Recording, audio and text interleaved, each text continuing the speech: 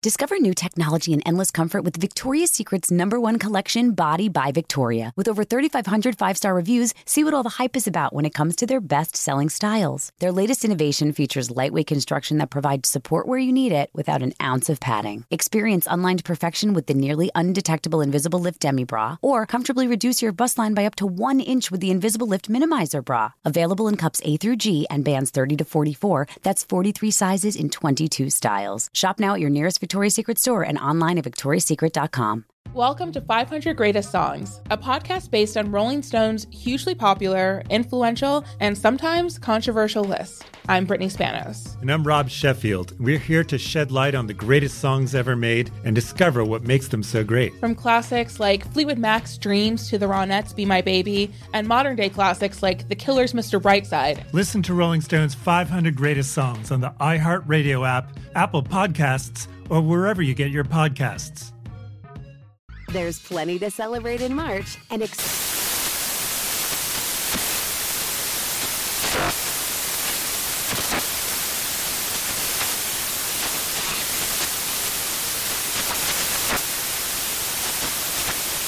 National Craft Month with the perfect pizza at home class from Craftsy. And anytime is right to listen to iHeartRadio's iHeart Country Radio. Discover more shows and movies for free. Ready to celebrate International Women's Day? M&M's and iHeart present Women Take the Mic, sharing empowering stories of women supporting and celebrating each other. And of course, there is a smooth and creamy companion for your listening pleasure, peanut butter M&M's. Because they're just another way to help treat yourself in situations where you deserve a little added delight, like listening to your favorite podcast. So savor the deliciousness of peanut butter M&M's and spread some positivity. From breaking glass ceilings to dominating in sports and entertainment, women truly are unstoppable. Welcome to the Laverne Cox Show, a production of Shondaland Audio in partnership with iHeartRadio. She had this part when she gives Alfredo the portrait, Prendi queste l'immagine, but I did it alla Scotto, Prendi queste l'immagine. We used to call that the Scotto meow, kind of like it was like a cat meowing. And she got it totally, and she loved it because, well, it was about her, and what diva wouldn't love something that's about them?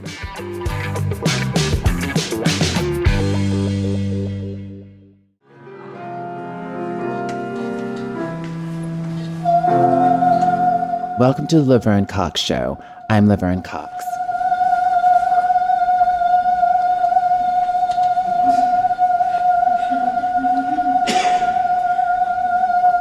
You've just heard the bella voce, the beautiful voice of Ira Siff, performing as his alter ego, Madame Vera Gulupe Borscht, one of the founding members and the prima donna of La Grande Chaîne Opera Company.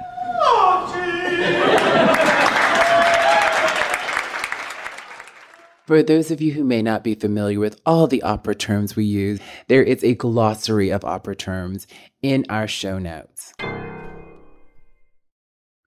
I was about 10 years old, and I was watching PBS, and they'd announced that Leontyne Price was going to be on. I knew who Leontyne Price was because my mother gave me a Black History book when I was 6 years old, and I used to stare at the photo of Leontyne Price. She was wearing a turban, and she had these high cheekbones and these very full lips. I thought she looked like me, and I was just transfixed by this photo, but I had never heard her sing. She's standing there in this sort of militaristic stance, and she opens her mouth, and the most beautiful, awe-inspiring sound comes out of her. And it felt like this oval of earthy vibration coming at me through the television. I just remember shaking as I heard her sing, and I was hooked. It was that moment in 1982, watching PBS and Leontyne Price, that made me a lifelong opera fan.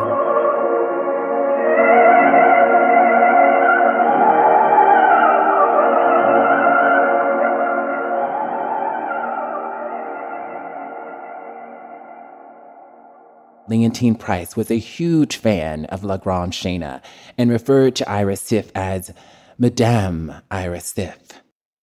Founded in 1981, La Grande Chaîne presented loving spoofs of opera, where all the women's roles were performed by men in drag, singing in exquisite operatic falsetto. She said of the company, "La Grande Chaîne is unbelievable. Ira Siff is one of the greatest artists in the world. Though they are calculated to be a spoof, they are the finest singers I have ever heard. They have everything that is top drawer in an opera ambiance. I just adore them." I met Ira Siff for the first time in 1996 to study singing. Not only did I want to sing opera, I had hoped Ira could help me with a vocal transition, if you will, from bass baritone to soprano. If I ever have made a beautiful operatic sound, it is likely because of Ira Siff. He is an unparalleled performer and vocal artist. In the year 2000, he began to direct operas. Mr. Siff writes for Opera News, is a weekly contributor for the Metropolitan Opera broadcast, gives riveting lectures on opera for the Met Opera Guild, some of which are available in podcast form. You must go check them out. I believe Ira Siff to truly be a national treasure, with exacting and uncompromising standards, yet beautifully encouraging and supportive. Not a lot of people have been in my life for over 25 years. I truly love Ira Siff. Like Leontine Price, I believe he is one of the greatest artists in the world. Please enjoy my conversation with and celebration of Madame Ira Siff.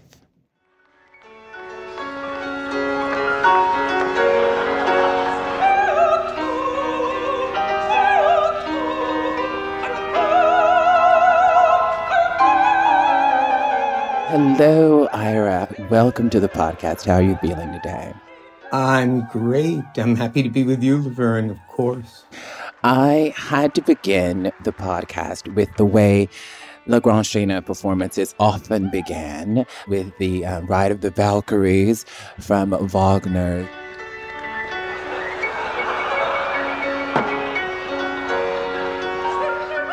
How does it feel for you in 2021, 60 years after this is your 60th anniversary of going to opera? How does it feel to hear that in this moment today?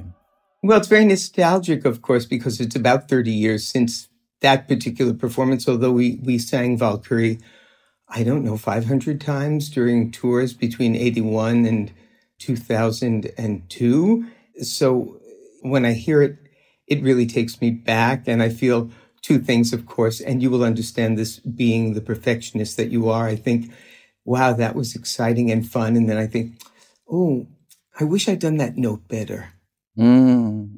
Is there ever a moment when you can listen to yourself and not have critique? I would say no moments when I don't have critique. But in spite of that, I can hear things that I actually approve of.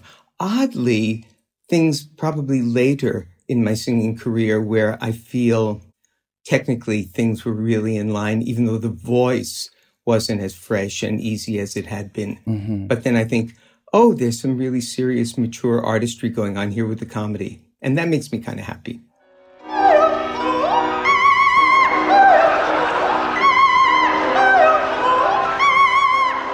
So I wanted to begin with what inspired La Grande Chaîne and your love for opera. And I want to start 60 years ago with that iconic year that Leontine Price made her debut at the Metropolitan Opera, and an Australian soprano named Joan Sutherland also made her debut at the Metropolitan Opera, and you happened to be there for La Stupenda's debut in New York City. Can you tell us about how you found your way to the opera in 1961?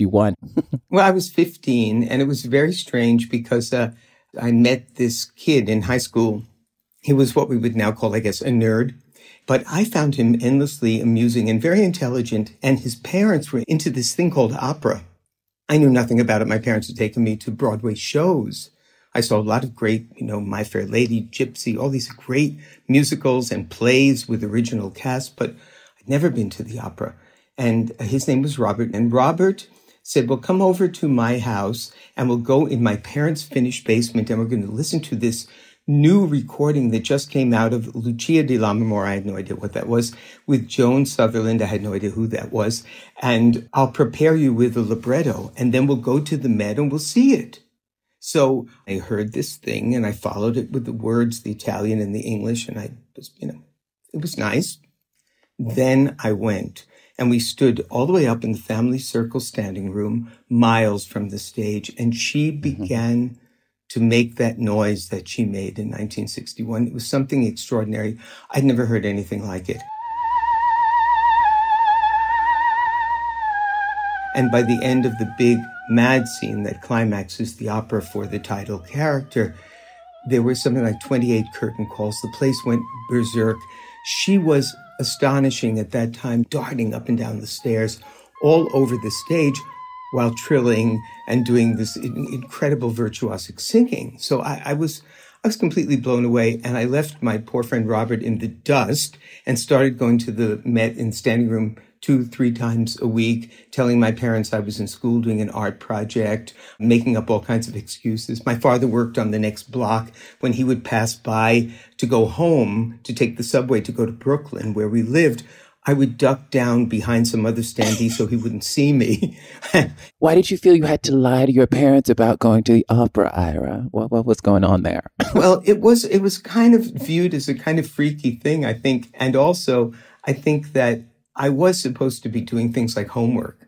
And for me, this turned out to be my homework. I was just preparing to be a diva, but I didn't know it then, So there were nights they knew I was there, and there were nights that they had no idea where I was.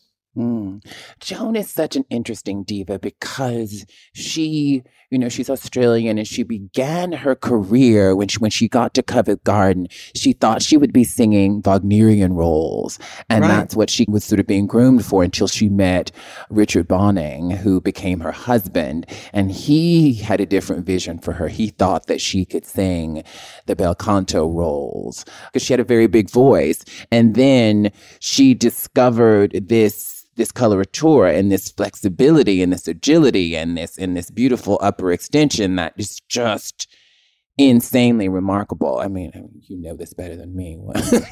What would you say about that? Well, there are a couple of things, I think. One is that Richard had ears, and he could tell that there was a lot going on north of High C. And he just tricked her into it. He would vocalize her up without telling her how high they were going and take her to E flat when she thought it was C. It was very clever.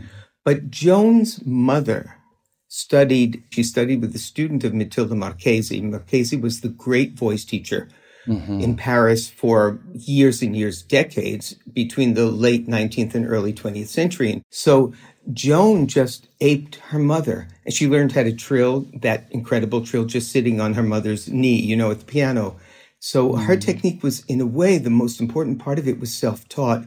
And then the exploitation of it, in a very positive sense, was Richard bringing that out and just defying all the powers that be at Covent Garden, saying, no, she should be singing Gilda, not Aida, and finally they mounted that famous Lucia for her. And that was her breakthrough. And that Lucia sort of broke the opera universe. Can we listen to a little bit of that Lucia from Sutherland's debut season at the Met?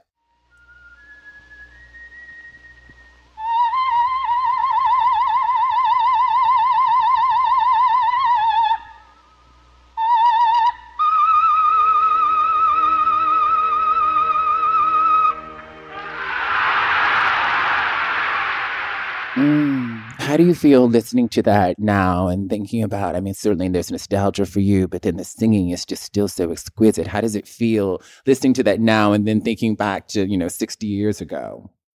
Well, I feel grateful that I was taken to that performance, but I also feel this great thing that it isn't a nostalgia fest, that it really was that good. Yeah. There's so much documentation of her work and other people I worshipped, Callas and, others, that shows us that, no, it really was like that. It really was that exciting, virtuosic, impressive, and incredibly disciplined. Yes. For me, when I listen, it's just so exquisite. I think the speed, the agility, the trill is just insane. No one has ever trilled like that before, I would argue, and since has trilled like Joan trilled. especially in her heyday. It's just so virtuosic. It's so thrilling. It's so exciting. I just don't know how anyone could listen to it and not just lose their minds.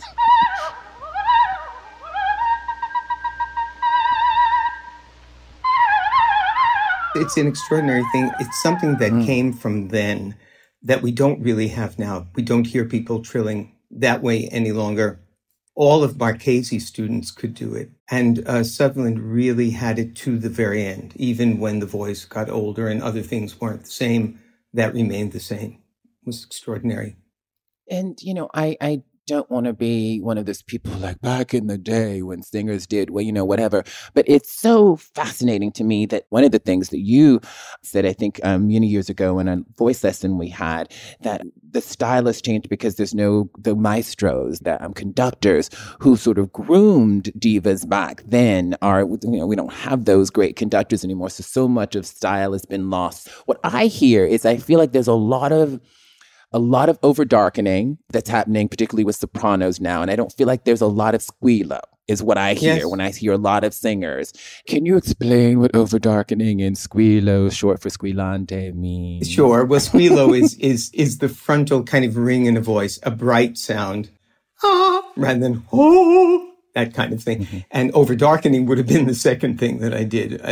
What would be the caricature opera voice for somebody who doesn't like opera? It's very dark kind of sound. I think part of it, there are so many facets and layers to this. One, I think, is language, that operas were performed in the languages of the country.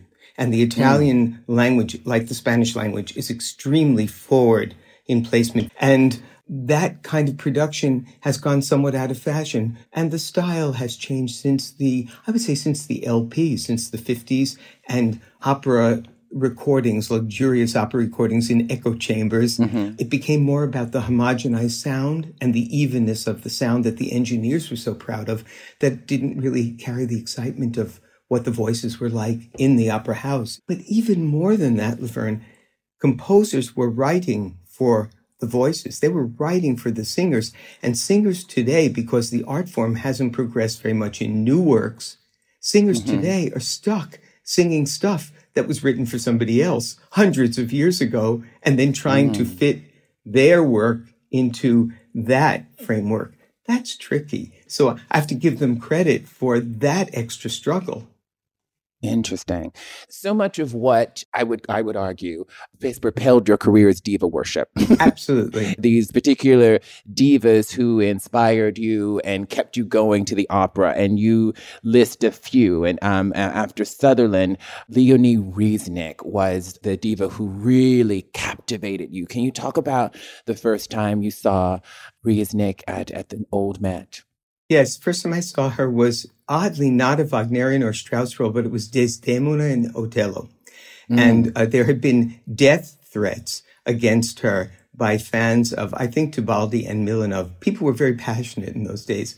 Why were there death threats? Well, can you give us? Yes, because she was going through a bit of a vocal crisis time, and she had the nerve, according to these people, to take up space, singing the roles of the divas that they appreciated and thought, well, why would you want to give her Desdemona when we have Milanov or Tebaldi?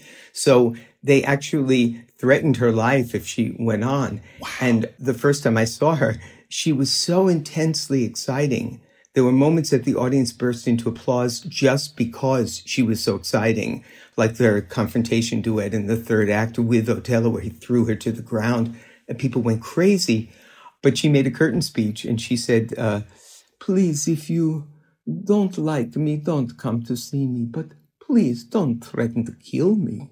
And that was my first experience, and I was hooked. I mean, I thought this woman, and she was what we used to call on the standing room line demented, which in those days simply meant someone so fearlessly abandoned when they sang that they were lost in the role. And she had this upper register, the likes of which I've simply never heard in my life, that was both rooted to, let's say, her toes, or really her private parts, and yet sparkled as if it was emanating from the chandelier of the house at the same time, suspended. No idea where it came from, but it was a phenomenon.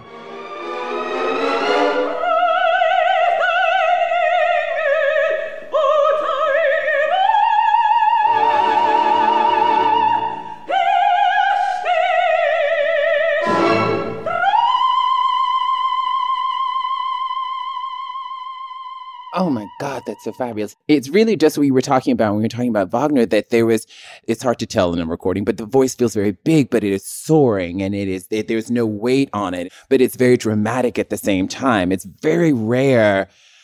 Can't think of any singer, honestly, who has that level of being a dramatic soprano, but is that floated and at the top of the range. Only Nilsson, but it wasn't the same intensity of sound. It's different. Pingy and detached. This was somehow rooted yet suspended. It was it was a mystery. And you would just go and you would just wait. I mean, everything she did was exciting, but you would wait for those notes because no one could sing like that. And that is something I can say I have not heard since.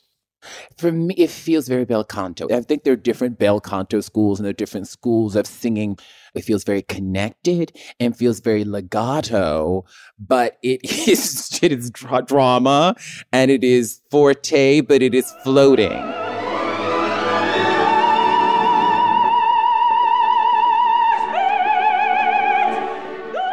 The voice had so much human vulnerability that she broke your heart night after night. And that's something, you just went back for that kind of emotional draw, that kind of emotional pull. You would leave sweating and in tears. Thinking about these two divas that we've talked about so far, what do you feel, is there anything specifically in a Sutherland or a Riesnick that you feel like you've, sort of brought into Vera? There was, with Sutherland, I began singing in falsetto, in my parents' basement when they weren't home, to her recording The Art of the Prima Donna, 16 arias, and very telling, in that giant, beautiful, luxurious LP set, there was a booklet. No libretto, no text to any of the 16 arias, but each aria was associated with the diva. Well, that certainly warps your orientation about opera in a certain direction. So for me, it was all about divas and what you could do pyrotechnically. And so with her, it was more an influence of the florid singing I did and of my diva worship, and also the phenomenon of like a prize fighter with lipstick. I mean, vocal athlete. Riesnick inspired me just as on stage, I never held back and I never walked through a performance and I wish I paced myself more. I tried, but I would always end up carried away. And Riesnick was more an inspiration that way. The voice, I would refer to the voice in certain notes. And when we had crazy, crazy fan audiences before the AIDS crisis decimated that, they'd recognize it and they'd scream, but for me, she was more an inspiration than a direct vocal thing. Sutherland, Caballé, Scotto particularly were more direct voices I drew on to make the amalgam that it became Madame Vera. But Riesnick was an inspiration of an artist who gave everything to her art, everything. Amazing. I have to tell you that I had Joan Sutherland's Art of the Prima Donna that I got from the Mobile County Public Library on cassette. And that was my first Sutherland. I had to be in middle school or something. I was absolutely obsessed. It's time for a short break. When we come back, more with our guest.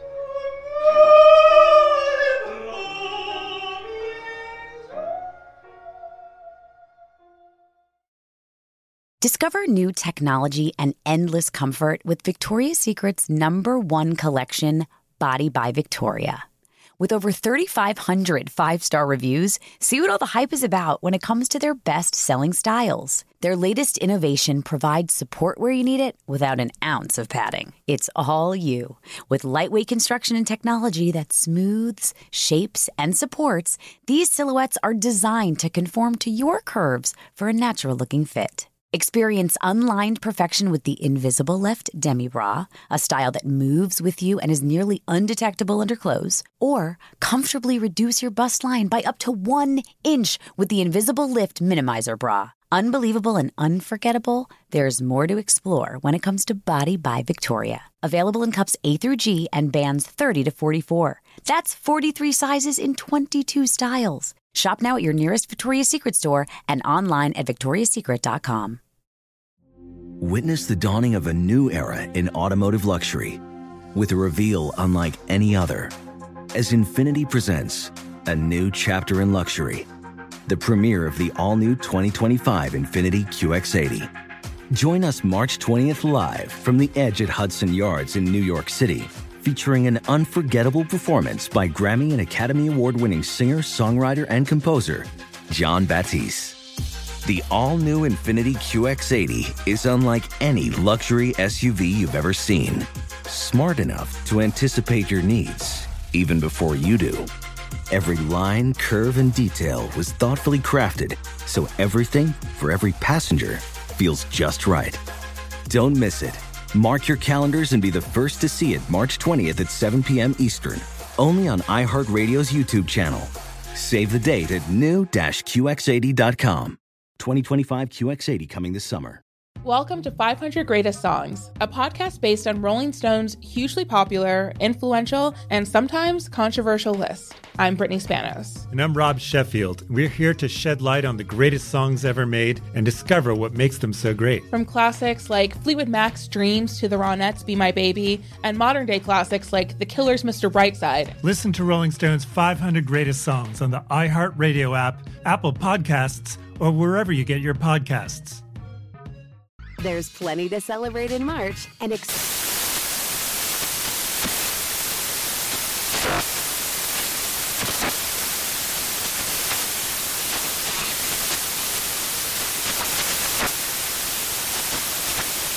National Craft Month with the perfect pizza at home class from Craftsy. And anytime is right to listen to iHeartRadio's iHeart Country Radio. Discover more shows and movies for free.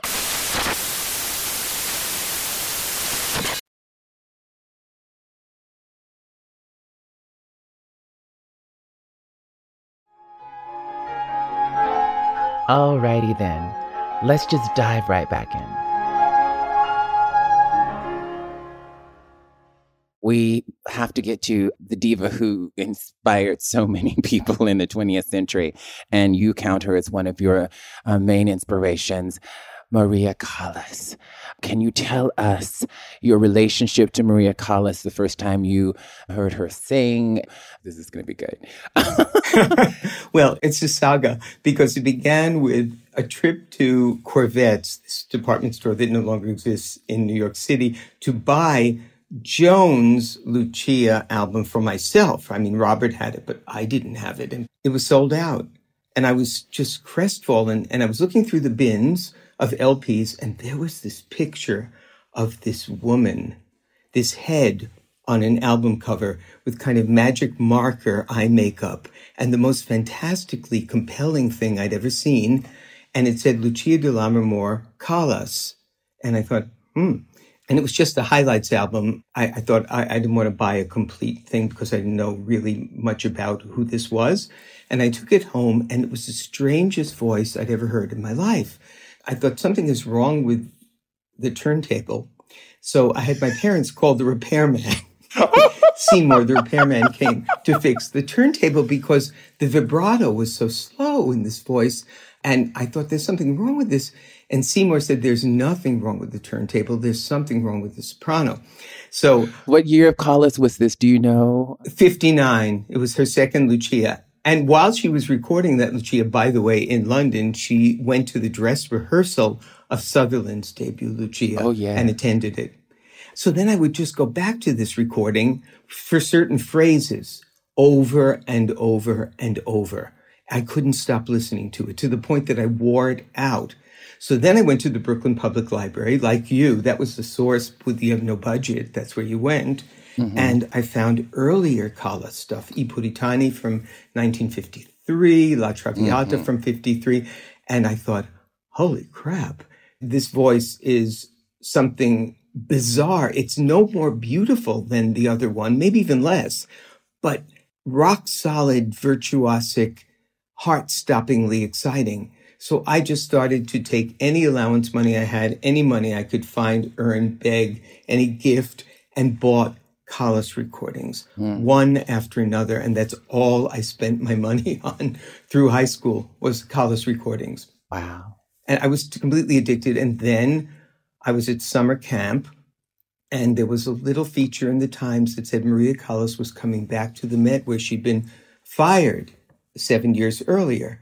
And so my friend Lex, who was my opera friend at summer camp, he phoned me in Brooklyn and he said, get into Manhattan. I've got a number for you on the Collis line. And it was Friday, 6 days before the performance. And I said, what is it? What? He said, yeah, they're selling on Sunday.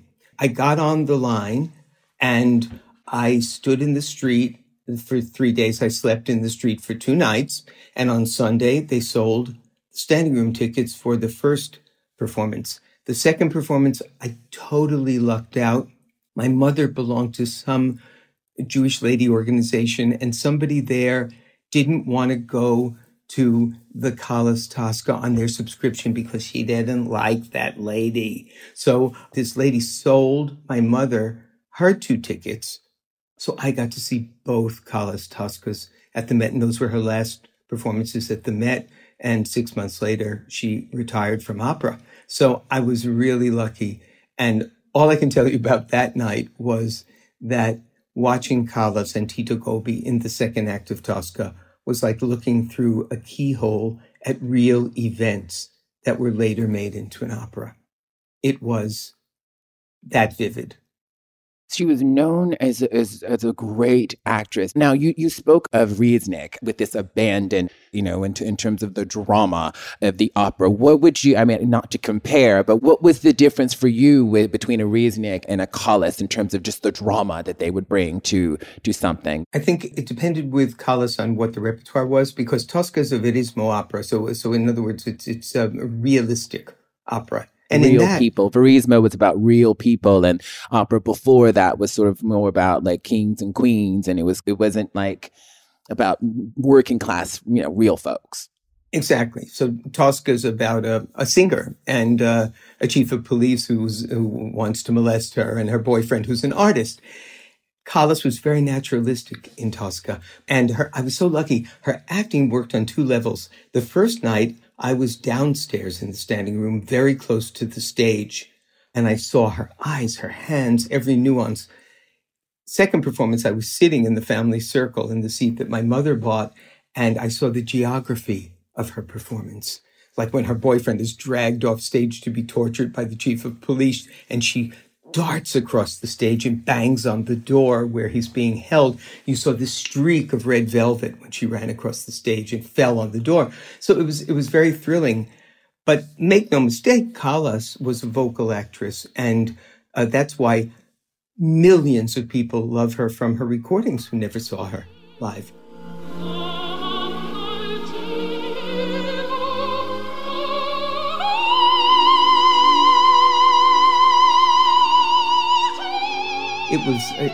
She was the complete artist, I think the greatest complete singer of that particular century. Amazing. And what is brilliant, too, is thinking about the standing room line. And you, in other interviews, you've talked about the young people that you met on the line and the term the opera queens that you met on the line. You say you saw 2 men kissing for the first time on the standing room line for the old Met. Yeah. It was wild on that line. I mean, that line was an initiation for, sort of bar mitzvah boy from Brooklyn to a wonderful world that I fit right into, but I was so shy and reticent and kind of shocked by it that I didn't immediately participate in it, but I made friends on that line who were crazy like I was, but so generous with what they offered in terms of their knowledge and experience. And they would tell me what to go see. They tell me, you have to see Milanov and Albanese now, because Bing isn't going to take them to Lincoln Center. So you better see them now. They only have a few years left, And so I got to see a couple of generations of singers. It was the end of an era for certain people and the beginning for other people. Obviously, there is a whole generation of opera queens who we lost because of the AIDS crisis. But there was a certain kind of culture of the opera queen that that feels like a bygone era. And Wayne Kastenbaum in his book, The Queen's Throat, talks about the opera queen as being sort of a pre-Stonewall kind of thing. Now, obviously, there's still opera queens, but it felt like there was something very different, I mean, I can't imagine someone, sort of camping out overnight for 3 days to get opera tickets now, But there were clubs too, a Milanov Club, a Tibaldi Club. I mean, people gathered together on the birthdays of the divas with them, brought them presents. I mean, it was a whole thing. I wasn't too active in that because I was just a little younger than those people and very shy. Mm-hmm. But I know people now who have tons of photos and early, 8mm films of those gatherings. Incredible. There's a lot of sort of acclimating into what it means to understand divas. And for the people who aren't opera fans out there who might, follow Mariah or Beyonce, and the fans are very hardcore, or Nicki Minaj fans are crazy, or the Beehive. It's like, it's a whole thing. But it is something that, like, I know that there were older queer folks who were like, oh, you must listen to this or you must listen to that. And there's something that is sort of passed down that feels, when I watch interviews of you and I hear you talk about the folks that you met on the standing room line at the Met, I think that there's something so beautiful about that, because it made you who you are, and also sort of laid the groundwork for something like La Grande Chaîne. Oh, the lure, the opera lure that these people passed on to you. And they would invite you over to hear.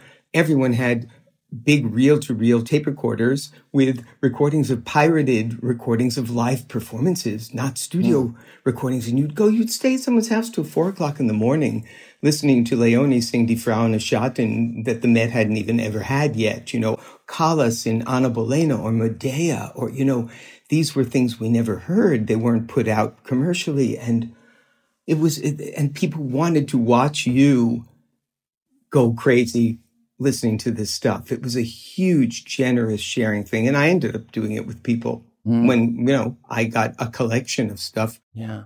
And what a wonderful treasure those pirate recordings are. A lot of them are on YouTube now, which is very exciting. Leontine's debut, the pirate recording of that on January 27th, 1961 is on YouTube. And it's very different than any Tacielo a Notte that she ever sang. The tempo was very fast and she sang a D instead of a C sharp. And it was really quite thrilling as she holds it for like 4 seconds. And the excitement in the room is really incredible.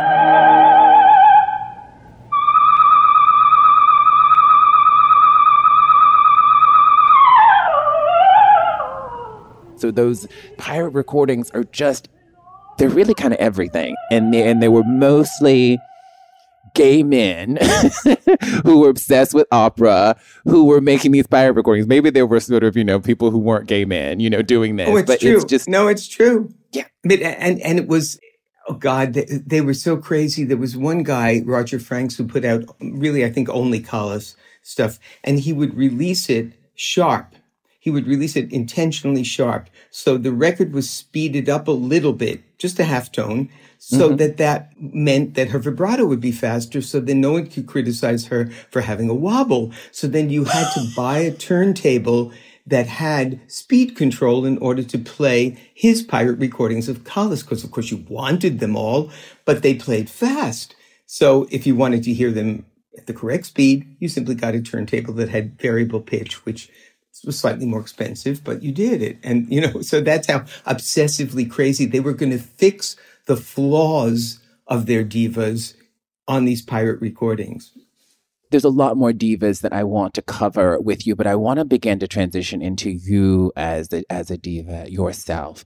I was fascinated as I was prepping for this, and I've known you for 25 years, but I didn't know that you would get together with some of your, friends who you would met on the standing room line, and you would sing in falsetto, and you would sing, sort of in your late teens and early 20s, and you said you had this beautiful, extension up into, an F above high C. And then when you started to train as a singer in 1970 and made your debut as a tenor, eventually you started studying with Randy Michelson, who discouraged you from using falsetto. So you stopped using falsetto for really a decade. Is that right? Yeah. No, unfortunately, it's right. I mean, he really helped my tenor voice, but that was something that I think had no future. I think I knew that, but I was kicking around. I never had trouble finding shows to be in. But it was finally not until an accident in 80 that I wanted to take that to the stage, by which time I had done a lot of performing, but never, well, a little bit of falsetto in my cabaret show, imitations of Renata Scotto and a jazz singer called Betty Changes, whom I invented, who scat sang very high. She couldn't stop scat singing. She had to be physically restrained from scat singing at one point. But a fan, came to one of my cabaret shows and invited me to a soiree he was doing. And I could tell from the names and the invitation and everything that this was going to be a drag soiree. And his name was Mario Villanueva. And his cousin Eduardo, the other diva, was going back to the Dominican Republic, back to med school.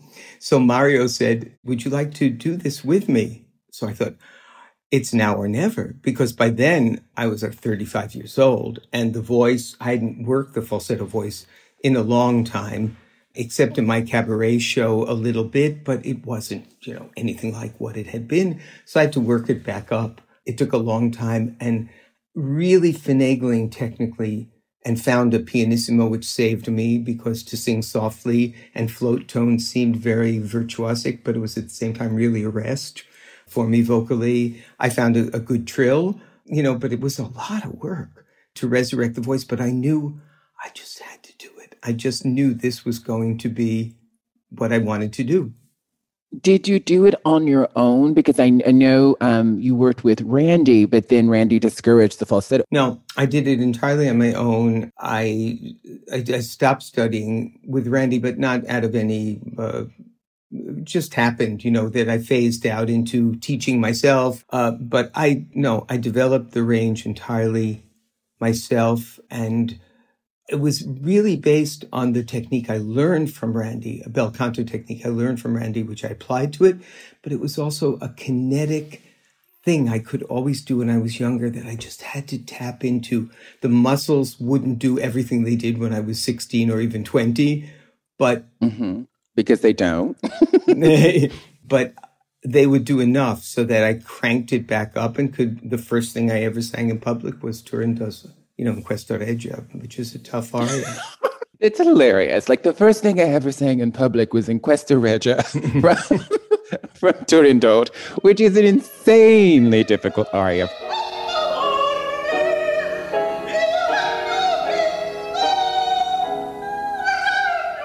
That was the first thing you ever sang. I didn't know that. As a soprano, yeah.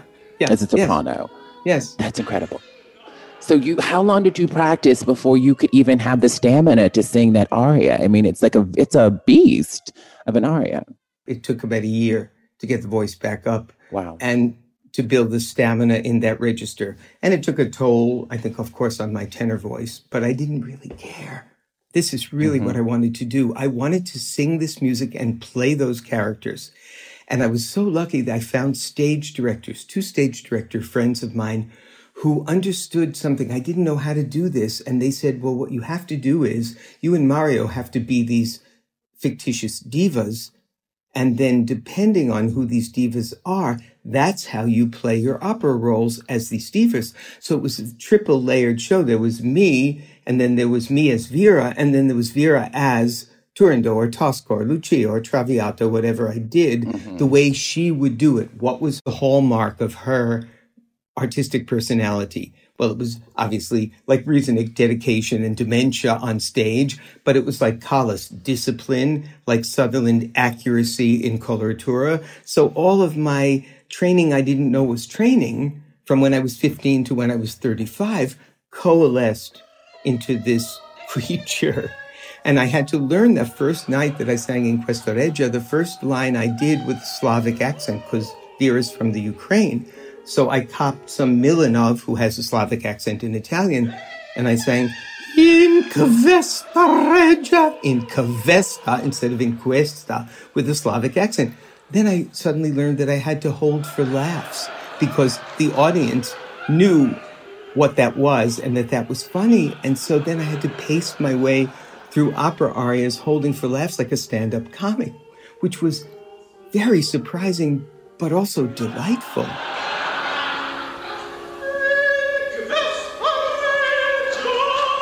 And then you get to rest a little bit too. And it gave me a nice rest.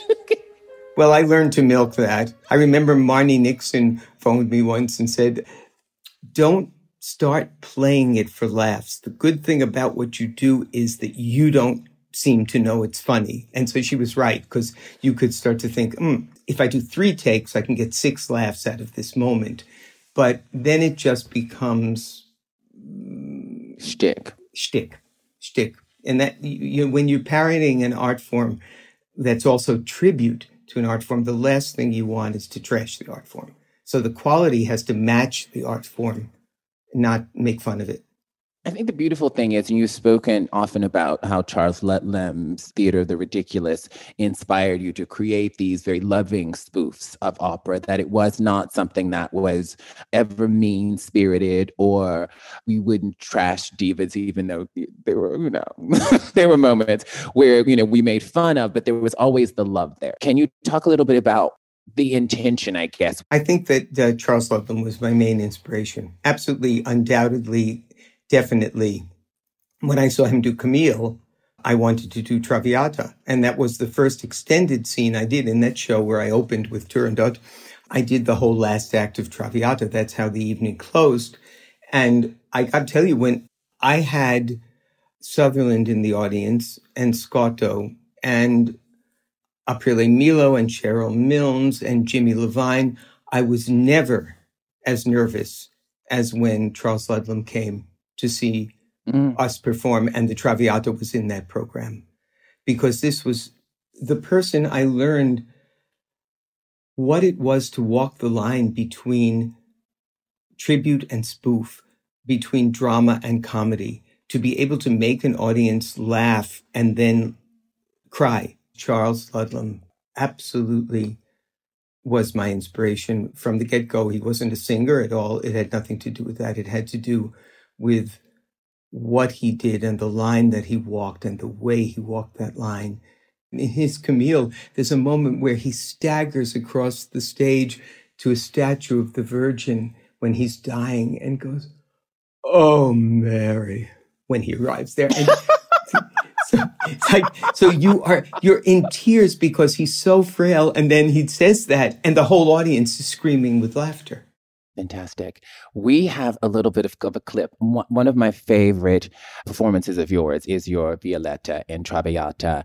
The Munich recording that we're going to hear now, I think was in 1985 or 87. Munich, 85, yeah.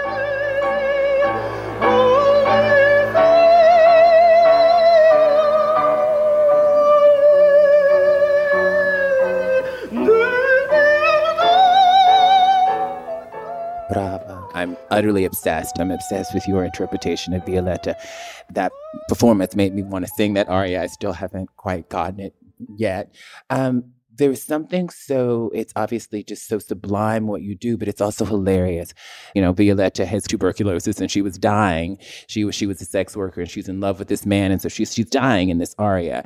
And it's so touching, but it's hilarious.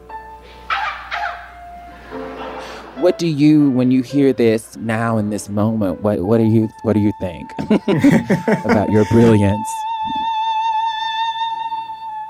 I think I like the London one better. But aside from that, there's always that. You always love this one. But yes. Why do you love the London one more? The refinement in the singing to me is this one's raunchier. I was also sick in Munich, so we were on German television, and I was sick. We never would have known that you were sick, though. You don't sound sick in that recording to me. There's just something, it was just so funny. This Munich one was hilarious for me, the timing of it. Well, they were amazing also. That audience was 1,100 people in a sweltering tent. That's partly how I got dehydrated and got sick, because we did it night after night. This was the last night. And they gave so much to us back. I mean, they were phenomenal.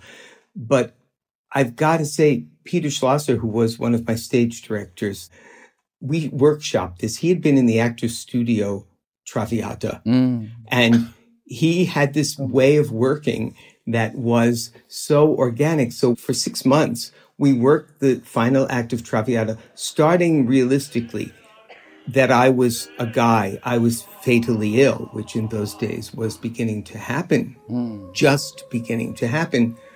And we had to work in this very realistic way. And Peter came up with the idea of a box of mementos that Violetta has when she's dying, that she has kept keepsakes of her love affair with Alfredo. So handcuffs, an all-day sucker. You guess what that was? I have no idea. Oh, I have ideas. Well, yeah, we all have ideas. There was also a riding crop and briefs, a pair of, but they were sweet, nostalgic items and then hilarious, and each one more outrageous. It started with a handkerchief and then, and built to the underwear. I never knew that you workshopped that through an actor studio process, which would be character private moments and animal work sometimes and sense memory and all of that stuff, that you did that for your Violetta.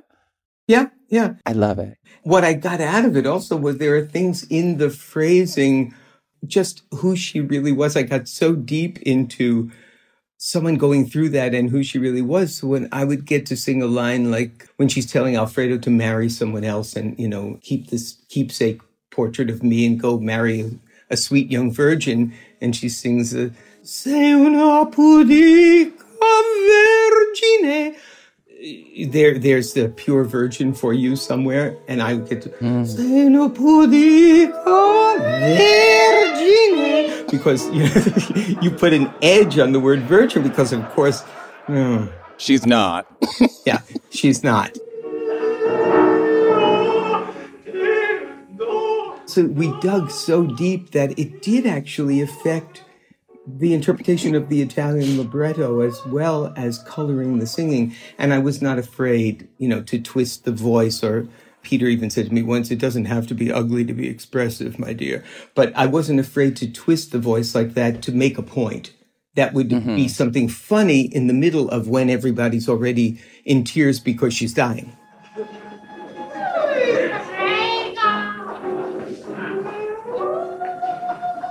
Oh my God. That's so brilliant. I think, you got really incredible raves from so many different places. And I've pulled up a few of your reviews here. The New York Times in 1987 wrote, "One need not be a connoisseur of opera to enjoy the antic musical comedy of La Grande Scena Opera Company, the all-male operatic troupe. At the same time, these artificial sopranos have a surprising resilience and intensity. Along with abrasive coloratura shrieking, there are fleeting moments of genuine lyric beauty. The company's understanding of operatic conventions and the singer's allusions to more than half a century of real divas gives the fun, historical dimension that will appeal especially to operophiles. La Grande Scena Opera Company reminds us that beneath the pomp and magnificence of opera, at its most serious and spectacular, there runs a deep streak of silliness." What I love about that review is that it really echoes so much of what we've been talking about. The education that you got in the standing room line, watching all of these productions in the old house, the new house in the 60s, sort of the education you got from the queens that you met. There's such a depth of understanding that went into what La Grande Scena did. And I think it's not a mistake that La Grande Scena led you to so many other aspects of working in a quote unquote, the legitimate opera world. But what would you like to say to all of that? Yeah, no, I always tell people it was the most circuitous route to the mainstream I could possibly think of, to, spend all that time on the standing room line with all these wonderful weirdos, including myself.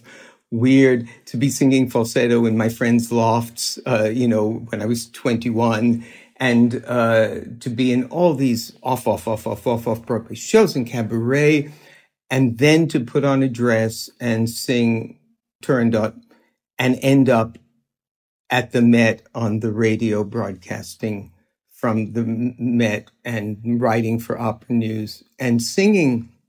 I mean, one of the most astonishing moments of the whole Grande Scena thing was in Berlin, when the night that we opened for the first time in Berlin. I sang the Mad Scene from Lucia in that program.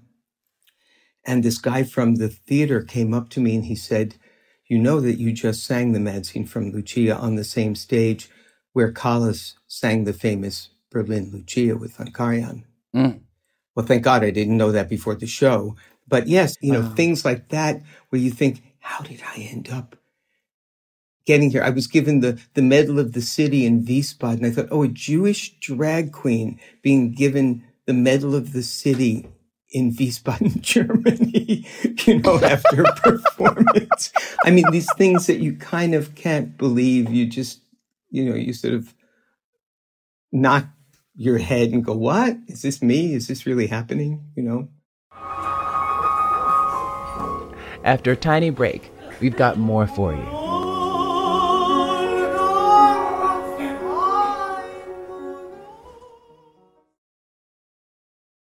Discover new technology and endless comfort with Victoria's Secret's #1 collection, Body by Victoria.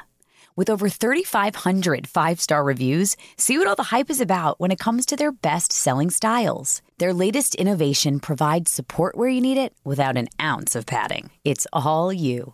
With lightweight construction and technology that smooths, shapes, and supports, these silhouettes are designed to conform to your curves for a natural-looking fit. Experience unlined perfection with the Invisible Lift Demi Bra, a style that moves with you and is nearly undetectable under clothes. Or comfortably reduce your bust line by up to 1 inch with the Invisible Lift Minimizer Bra. Unbelievable and unforgettable, there's more to explore when it comes to Body by Victoria. Available in cups A through G and bands 30 to 44. That's 43 sizes in 22 styles. Shop now at your nearest Victoria's Secret store and online at victoriassecret.com.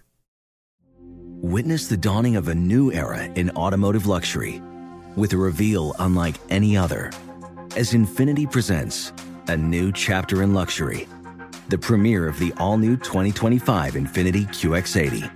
Join us March 20th live from the Edge at Hudson Yards in New York City, featuring an unforgettable performance by Grammy and Academy Award-winning singer, songwriter, and composer, Jon Batiste. The all-new Infiniti QX80 is unlike any luxury SUV you've ever seen. Smart enough to anticipate your needs, even before you do. Every line, curve, and detail was thoughtfully crafted, so everything for every passenger feels just right. Don't miss it. Mark your calendars and be the first to see it March 20th at 7 p.m. Eastern, only on iHeartRadio's YouTube channel. Save the date at new-QX80.com. 2025 QX80 coming this summer.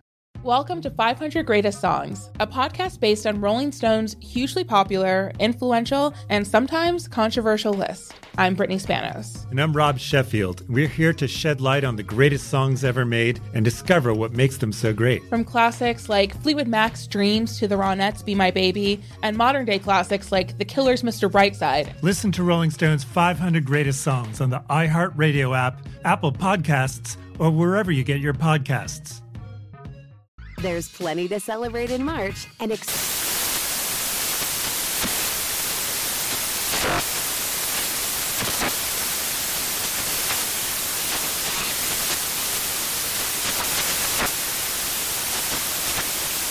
National Craft Month with the perfect pizza at home class from Craftsy. And anytime is right to listen to iHeartRadio's iHeart Country Radio. Discover more shows and movies for free.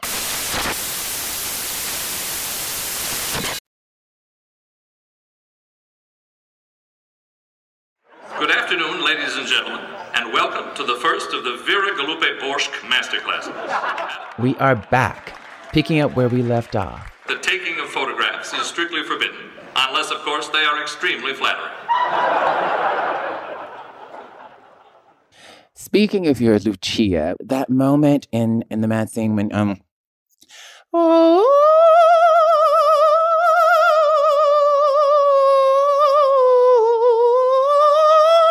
that section is one of my favorite moments in all of opera, that music, and I fell in love with it. I happened to be at a Grand Chena performance, and it's on YouTube, and there's a moment Lucia has lost her mind. This is the mad scene. She has murdered her husband on the day that they get married, and she has, she breaks down, and it's quite something. But in La Grande Chaîne's performance, there you use a dummy that is your murdered husband. And in that moment of that particular musical moment, you slow dance with the dummy.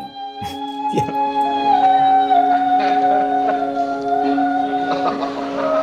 And it is hilarious, but it is actually really sublime. It's really one of the most beautiful things I've ever seen. And I'm crazy maybe, but it is so beautiful. Can you talk a little bit about that? Well, there was a logic to it. I mean, of course we thought it would be funny if she is forced to marry a man she doesn't want to marry, so she goes crazy and stabs him, but you never see that.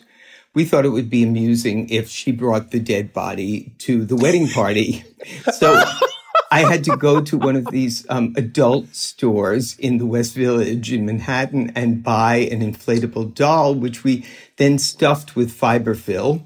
At first, we used to blow it up and it kept deflating. So then we stuffed it with fiberfill, dressed it in a kilt. Did it deflate in a performance or just in rehearsal? Well, it would slowly deflate during performances. So then we thought, we better stuff it. And dressed it in a nightshirt and a kilt because it's Scottish. But the thing is that in the plot, Lucia imagines that she's marrying the guy she did love, the one she wanted to marry, Edgardo. So that theme is a recollection of their love duet from a previous act. And when it came time to sing that theme, she's steeped in the fantasy that she's really marrying Edgardo. And I thought, well, there's the body at that point. It was lying on the floor in front of me, and I just picked it up to just waltz with it while I sang that, because that was like the height of her fantasy of what she went crazy over, being forced into a forced marriage. It felt to me bizarre, grotesque, and yet sweet at the same time. So I'm so happy to hear that it struck you the same way. I'm really obsessed with it. I rewatched it, and I just love hearing the way you describe it, because there is that piece of the longing for Eduardo.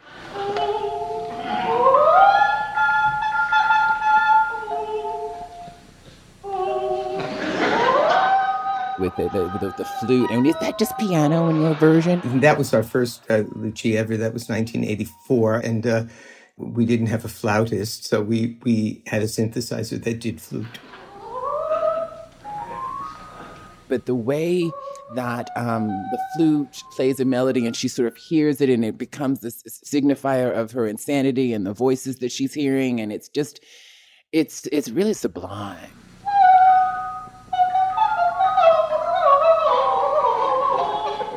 It was fun to do, but when you hear the whole flute obbligato, of course you know this, but I drink from a cup that says Joan, and then I do Sutherland's ornaments, and then I drink from one that says Maria, and I do Callas's ornaments. So the conoscente went nuts because they could recognize all of this, and that was always fun to do. Yeah. Just was so great that there was an audience alive at that point, so steeped in this art form and culture in general, that they just got it on all the levels: the comedy, the drama, the spoof, the tribute. Yes. Speaking of ornaments, there's a beautiful moment that you shared with us that I would love to play now. Your musicianship is really wonderful.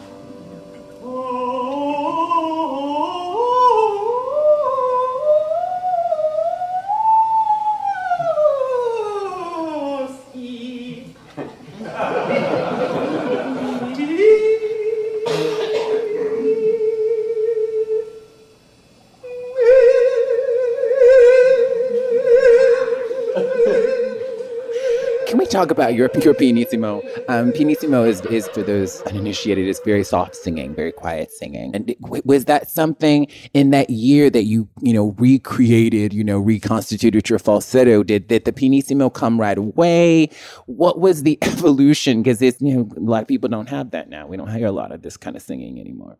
When I started to sing in head voice, in falsetto, it was a very tight production to make the piano. I didn't know what I was doing, and it was very locked. Mm-hmm. And then when I had to resurrect the falsetto voice for Grande Chaîne, I was acquainted by that time in what marking was, marking being the technical term for singing softly when you have to rehearse a lot and repeat a lot of stuff. And so at some point I was going up and I didn't want to go up full voice. And I threw it into an isolated head tone, leaving out the heft, the bottom of the voice. And I thought, oh, well, that feels like a freer way to do something soft. So I started to work that. And I found what I could do with it, what I couldn't do with it. It got, I think, better over the years. That cadenza to a high A piano that you just played, I was 60 by that time. I found a pocket I could feed breath into, a very high pharyngeal point on the vocal cords, which is a very slender point, so it produced a very slender, shimmery sound. And it was a great way to rest and at the same time impress people. And I could hold a piano note for 35, 40 seconds if just to be silly. But at the same time, virtuosic, because you had to kind of mine what was special about what you could do.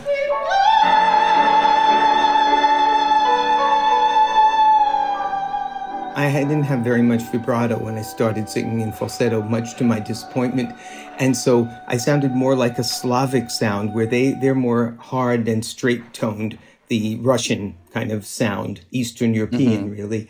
So I had to be Eastern European. Over the years, I tried to make her sound warmer, to increase the vibrato and to warm up the sound for expression and beauty.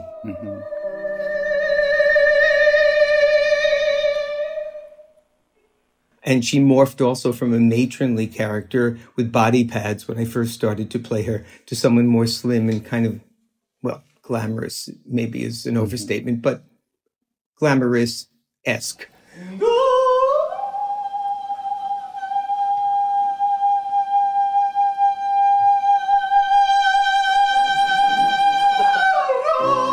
So much fun. Oh my goodness.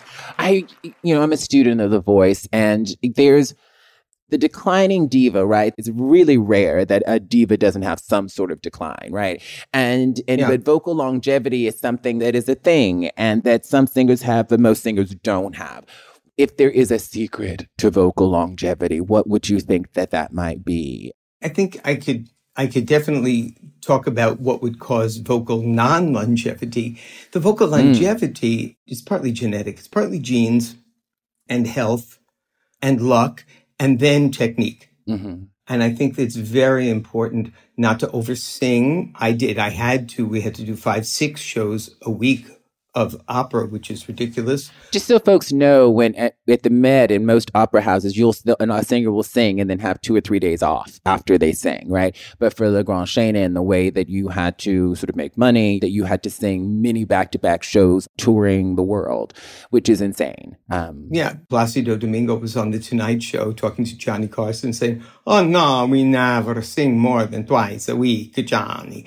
So, I mean, I thought, But a way to shred your voice is to overbook yourself, to fly too much, which is a problem these days. Singers used to have to travel by train or by boat, so they had these long enforced breaks.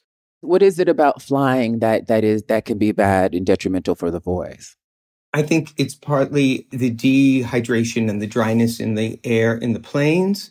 I think the jet lag time difference thing can be very fatiguing. And you also have to be smart about what you sing and shifts that you make. And so that's something you also have to do. You have to program for your voice for the time that it is, not for how it was 10, 15 years ago. Pavarotti tried that with Fille du Régiment, his big success at the Met in the 70s. He tried to do it in the 90s and couldn't. Of course he couldn't. Singers are driven by ambition now, I think more than ever. Social media, networking, driven to sing things that they really shouldn't sing. And it's disrespectful for the work in a way also, because you're doing an insufficient job and you're doing a disservice to your instrument, frankly. Scotto's debut season at the Met, I believe, in 1965. She sang Butterfly, I believe, was her debut, but she also was programmed to sing, I think, Lucia and something else crazy. Elisir d'Amore, Lucia and Elisir d'Amore, two Donizettis. The debut Lucia was staggering. It was a bel canto artist in a Puccini opera. So one, beautifully trained in one kind of field coming and bringing that to a gutsier, bigger voiced role. So we all thought, well, she can't possibly sing Lucia. She's going to cancel it because you can't sing Butterfly like that and then sing Lucia 2 weeks later. But she did. And she sang Lucia with a different sound, more head tones, lighter, more what we were just discussing with piano.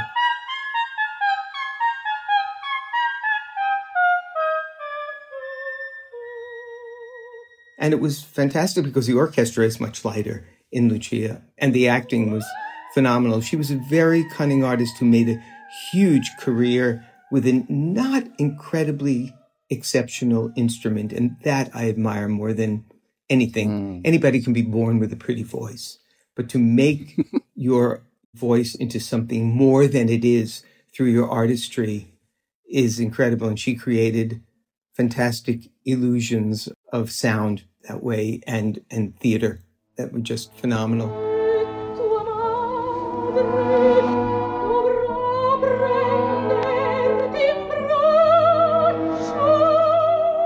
It's important to note that of all your divas, opera queens have, our number one diva.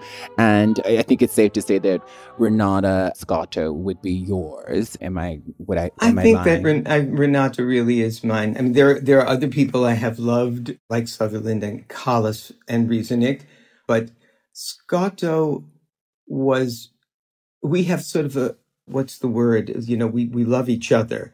I love her. Mm-hmm. She loves me because she knows that when I was Vera, I was partly her, and that it was a tribute to her work.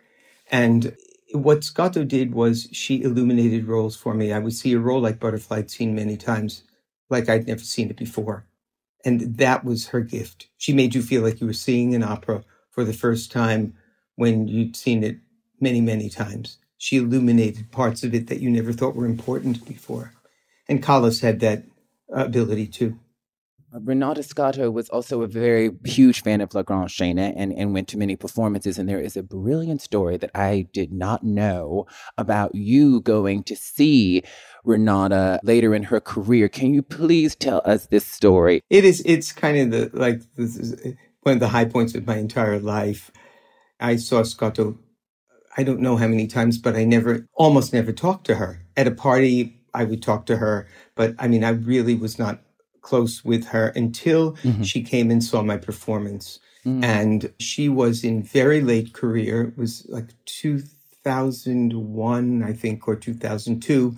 And she was singing a very unlikely role, Clytemnestra, the evil mother in Strauss's Electra, at Baltimore Opera.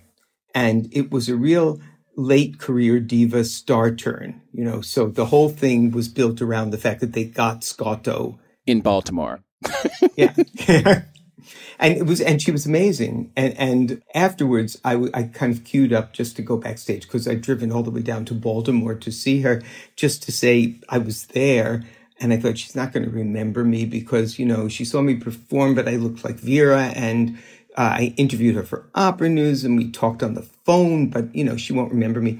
So I was online to see her, and her son, Filippo, came out and he said, "Oh, Ira, you're here." And I said, "Yeah, I just wanted to say hi to her. Do you think she'll remember me?" And he said, "Are you kidding me? Anyone who comes into our house has to watch your video of Tosca. Just wait here a moment, So then he ushered me in. And in the performance, as Clytemnestra, Renata had worn this big red French twist wig, which was exactly the same as the wig that I would wear on stage as Madame Vera. And I'm walking down the hall to her dressing room, and the door to the dressing room opens, and Renata comes out and she points to me. She says, "Today, I did you." And it was just like, it was having the person whose work you worshipped more than anyone sort of, I don't know, I can't even verbalize it. It was affirmation of, I get what you're about, you get what I'm about. And it was an amazing thing. There she was wearing that red wig and she looked like Vera, but it was just, I remember once I was at a masterclass she gave for Cheryl Milne's Voice Foundation. And I had to leave to go to a Grande Chaîne rehearsal. And she said, "Where are you going?" And I said, "I have to leave. I have a rehearsal." She said, "What are you rehearsing?" And I said, Traviata, the death scene. She said, do me, do me, do me. So she had this part, and when she gives Alfredo the portrait, prendi queste l'immagine, but I did it alla Scotto, prendi queste l'immagine.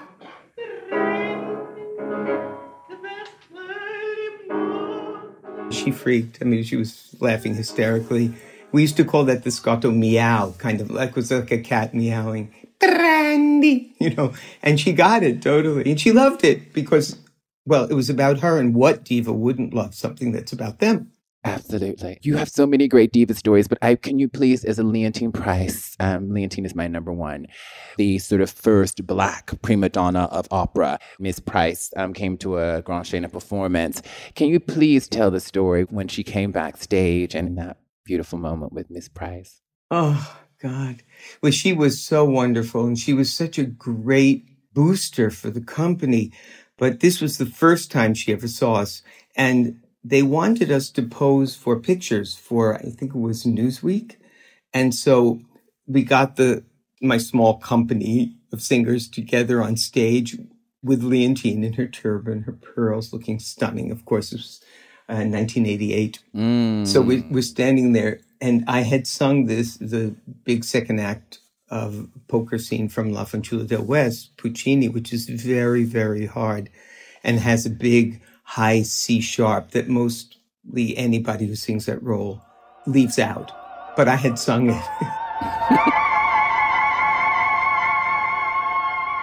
And Leontine came and she said, I don't know how you got through that Fanciulla, because it had given her a bit of a vocal crisis for a little while when she sang it at the Met. She said, I just couldn't. I mean, it was just too rough. Of course, I did have the C sharp, and then she hit the C sharp standing next to me. And I thought I had died and gone to heaven. It was spun gold that just went like a laser beam shimmering into the theater. That was just phenomenal. The thought of it gives me goosebumps, like Leontine Price standing next to you, singing a C sharp, just feels like my idea of heaven. It just feels like it's such a gorgeous thing. Well, certainly it was mine. Yeah. For you now, if you could talk to all of the singers out there now who are, working opera singers or of any genre, I guess, what do you want them to know? I mean, I know tastes have changed and it's a lost art. What would you say to young singers out there now? I think it's something that you referred to, and that's that the line, in a way, has been broken. Try to discover, and Callas always taught this, try to discover the line back to what you come from and really try to understand what's on the page that is there for you to mine and to pull out. Respect it to death and then make it your own. Do not be afraid to be vivid. Do not be straitjacketed into a generic, safe thing because you're trying to second guess what people you're auditioning for are looking for.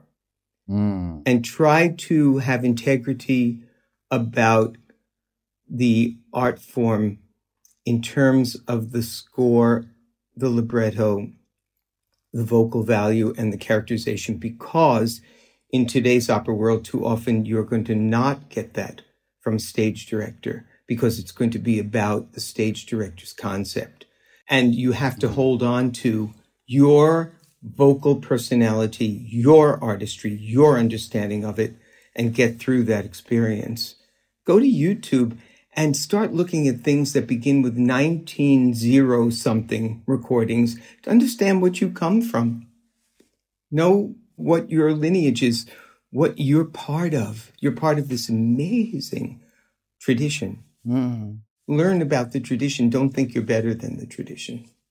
Oh, that's such beautiful advice. And what I hope people come away with today with our discussion is the understanding that if you give everything you've got to something, that you are very, very serious and know everything about it, that you can make something out of it. And you have made a life and a career out of a love for divas, out of a love for opera.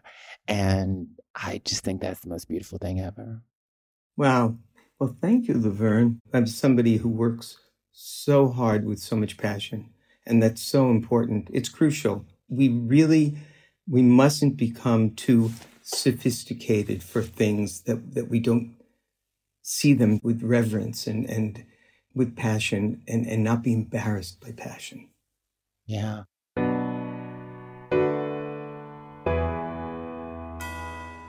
I'd like to end the podcast with a question that comes from my therapy that it's really about building resilience. It's the idea of both and. Even when something might be challenging in our lives, there is something that helps us get through. And the question is, what else is true? So Ira Siff, Madame Ira Siff, for you today, what else is true? I find it to be, of course, a very challenging time that we're living in now. And I feel, I'm not sure that this is an answer to that question, but an extension of what we talked about today, that the love, the passion, the devotion that one puts into something like an art form to which one devotes one's life, that becomes an envelope that encompasses everything that you do, that you approach everything with that passion, that love, that fierce desire to communicate, but also to receive communication, to understand what other people are trying to tell you, how they feel, what they think, who they are. Sharing in all possible directions and understanding in all possible directions. And then I think people also really understand you if you can do that. Even people you don't like. Without the love for what we've been talking about today, I don't think I would have understood what love is that can be brought and extended to all situations. I don't know if that answers the question even remotely, but it does. I'm actually in tears right now because that just made me think about what happens with a diva on stage, the giving and receiving of love, right? There are moments when I know you've experienced as Vera, and I think probably as a lecturer as well, when the audience is just enthralled and they love you so much because you've given everything you've got. And it's just this thing that there's just not even words for it. You feel it, you know it, you see it, but you sense it more than anything. And you sense it in that one moment when you finish before they start to scream, that you just feel the suspension and then it goes, you know. And that is why you're really, of all the things you do, you're a brilliant teacher. What you do at the Metropolitan Opera broadcast is you're giving that love, and we feel it. And when I think about you, I think about all those people that we lost. There was a caliber of artists that we had that we lost because of AIDS. And you are that caliber of artist who survived. And it is such a wonderful, wonderful gift to the world. Thank you for surviving. Thank you for the love and for the level of excellence that you embody by example. Everyone should be studying that, I think. Thank you, Ira. Well, thank you. Bless you. Thank you, Laverne.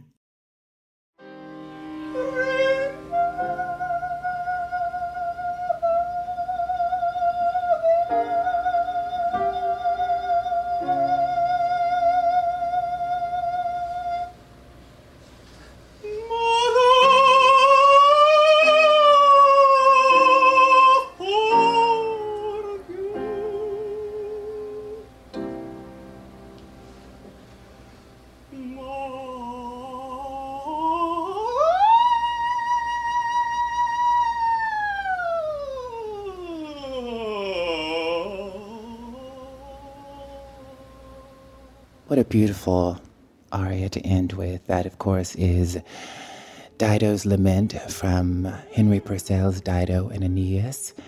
When I'm laid in earth, remember me, but oh, forget my fate. I hope we all will always remember Ira Siff. He and I share this desire to be transformed by the operatic voice, not only as a listener, but as the artist, as the singer, to become the diva. Ira has given me the gift to be able to, on a good day, croak out some sound that feels transcendent, that feels good in my body. And I'm so grateful to him for that. And then the connection, too, to this bygone era of queer opera culture that doesn't really exist anymore. Ira is a tribute to those old divas, a living tribute, and a reminder of what we can learn if we really truly understand the past, have reverence for it, that can take us into the future with a sort of fortification, with a grounding. For those of us who are artists, I think it can make the artistic journey one that we know we're not walking alone.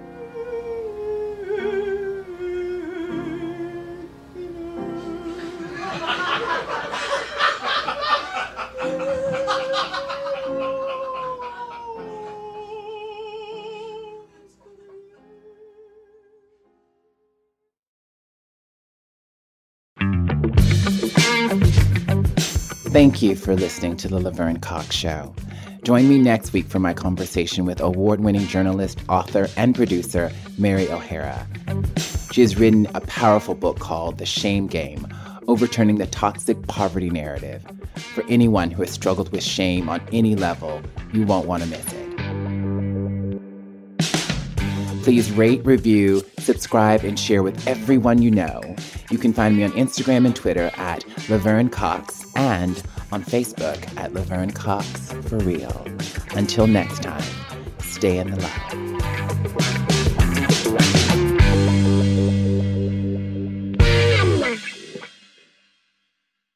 The Laverne Cox Show is a production of Shondaland Audio in partnership with iHeartRadio. For more podcasts from Shondaland Audio, visit the iHeartRadio app, Apple Podcast, or wherever you listen to your favorite shows.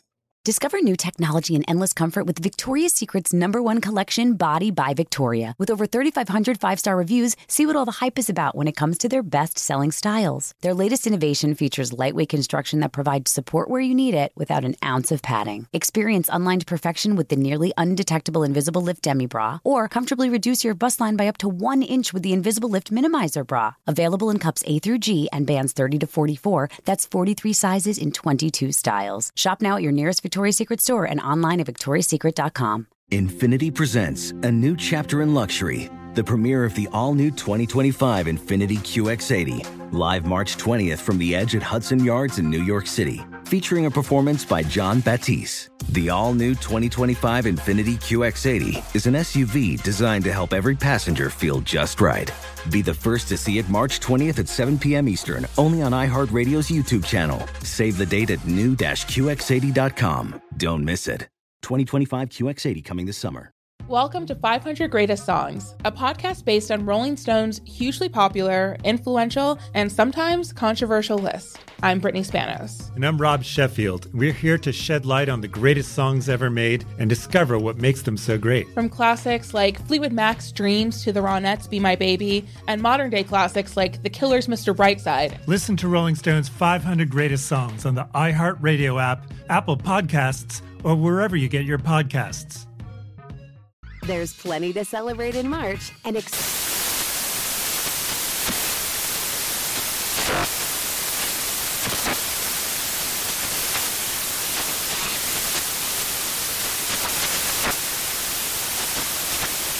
National Craft Month with the perfect pizza at home class from Craftsy. And anytime is right to listen to iHeartRadio's iHeart Country Radio. Discover more shows and movies for free